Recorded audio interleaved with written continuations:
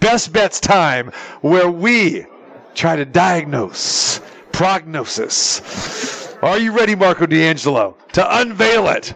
I'm ready. I'm chasing Trevor and Scott. You are, aren't you? It's a 3-horse race. There it is. Where are you at? Where am I? I'm right behind you, just waiting in the buggy, right there, just rolling along. I don't think there's enough lengths left. Yeah, thank you very much. Wow, there it is. Well, the defending back-to-back champ will relinquish, to you guys this year. That's fine. All right, Best Bets, bring it on.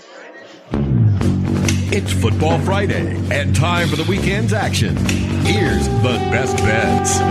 All right, this will be the final week that we give you 3 best bet plays because we only got 4 games. So starting next week, we get to the AFC and NFC Championship. We'll give you 1 best bet, and then, of course, same will go for the Super Bowl. But very fun, exciting year. Our handicappers have been fantastic.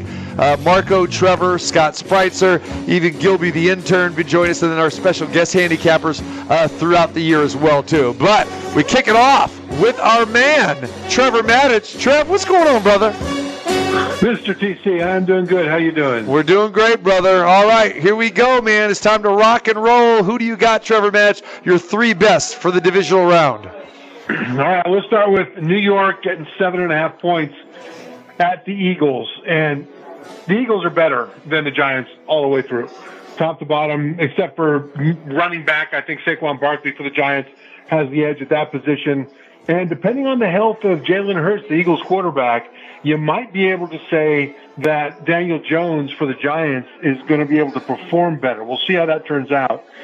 But even so, I think 7.5 points is an awful lot, especially given this is a division game. And this is a game that historically, not always, but historically is very tight. And it comes down to 2 things to me. One is the health of that throwing shoulder of Jalen Hurts.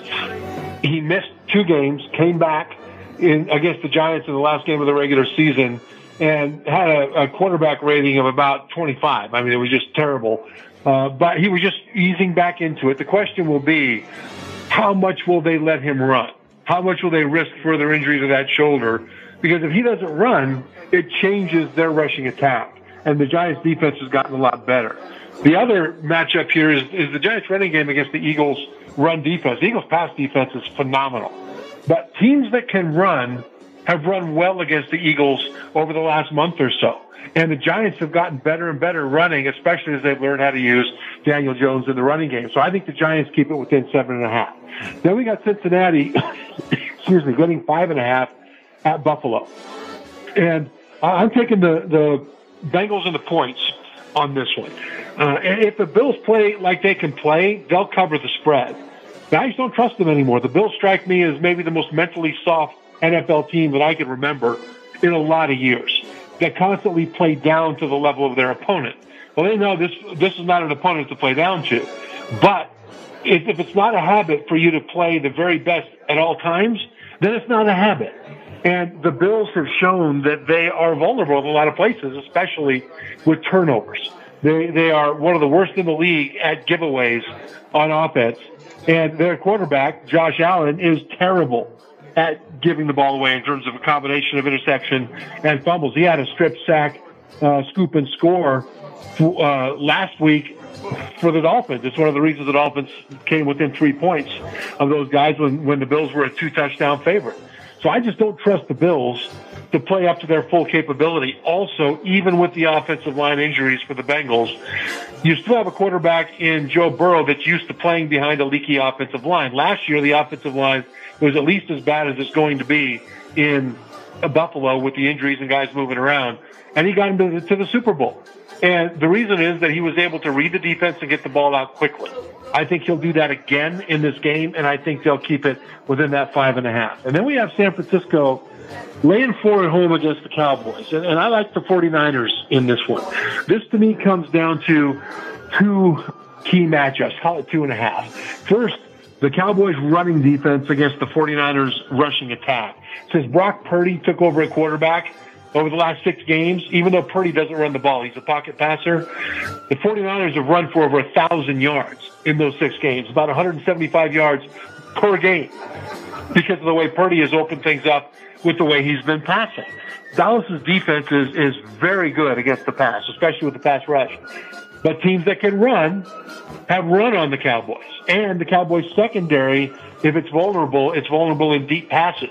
And when you've got to come up to stop the run, and when you've got the tools that the 49ers have in play action, I think that running game for the 49ers against the run defense of the Cowboys favors the 49ers.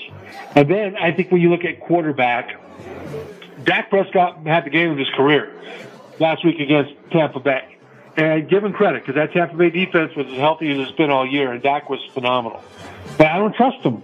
And he's going against a defense that's far more physical, far more capable in the 49ers defense. Plus, his offensive line has got injuries, and they're moving people around against one of the best pass rushers in the league. You combine that with Brock Purdy, okay, 7th-round draft choice, I get it. Playing well, yeah, okay.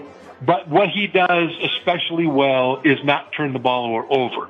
Whereas Dak over the last 6 to 8 weeks has been a turnover machine. He didn't have any against the Buccaneers. But again, I don't trust him.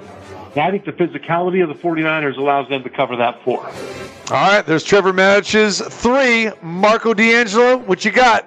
Well, Trevor, one of us is going to open up some ground this week because we're bucking on a couple. You're had a great season and got to give you your respect, but I'm going against you on the Giants game. I'm taking Philadelphia. I think Philadelphia, as I said, if there was ever a team that needed the bye week, it was Philadelphia. This is a team that a lot of people have written off down the stretch because of the last couple games. They weren't healthy. They'll be as healthy as they can be with the week off. I like them. Their defense has some shortcomings, but when you compare their defense to Minnesota's defense, there isn't even a comparison. Daniel Jones had everything too easy last week. It's going to be tough this week. In Philadelphia, we talk about, they've had some problems stopping the run. How about the Giants? 12 times this year, the Giants have allowed 125 or more yards on the ground. I think Philadelphia gets the job done and moves on to the second round. I'm laying a 7.5 with Philadelphia for game number 1. Game number 2, Buffalo against Cincinnati. I just can't. You know how important those offensive linemen are, Trevor. 3 of them on the line, the cluster injuries. I think it's too much to overcome. Buffalo had a major scare last week. They felt they just had to show up and they were going to win against Miami. I love taking teams that are good teams and have that scare. And you are 100% correct on the turnover problem with Buffalo. 9 turnovers in the last 3 games. If they keep that clean, they win. And if you think about it, they gave away 9 possessions over the last 3 weeks. They still scored 35 or more points in those games. How many points do they score if they don't turn it over? I don't think Cincinnati's going to be able to stop them. And I'm taking them for play number 2.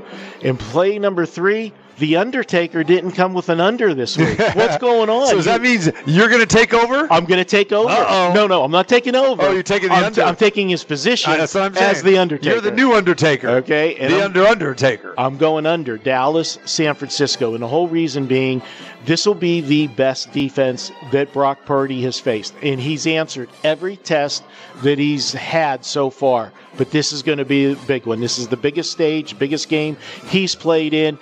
In Dallas, Dallas looked good last week. There's no question about it. And I was happy with that result. But I got to be realistic. How much of that was Tampa Bay looking bad? But what it does do is give Dallas confidence going into this week.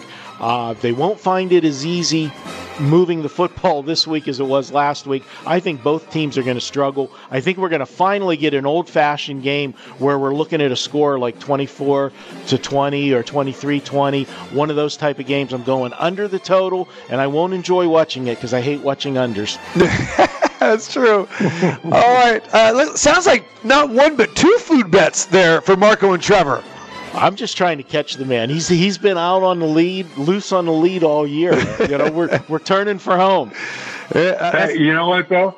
1 week, 2 week, 1 month. It's a lifetime. And I tell you what, Marco, if I'm anywhere near you, I'm feeling pretty good.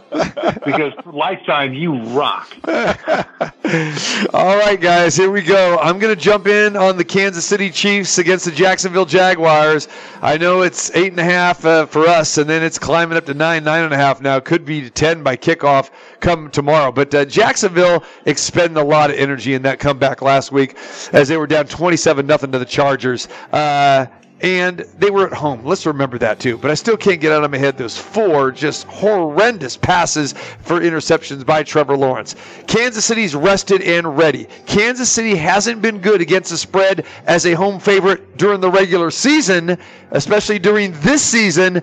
But this is playoff time, guys. And let me tell you what the Kansas City Chiefs do at home in the playoffs, especially when they are a number 1 or 2 seed like they have been for the last 3 seasons. Last year, hate to bring it up, but Marco's team, they faced them.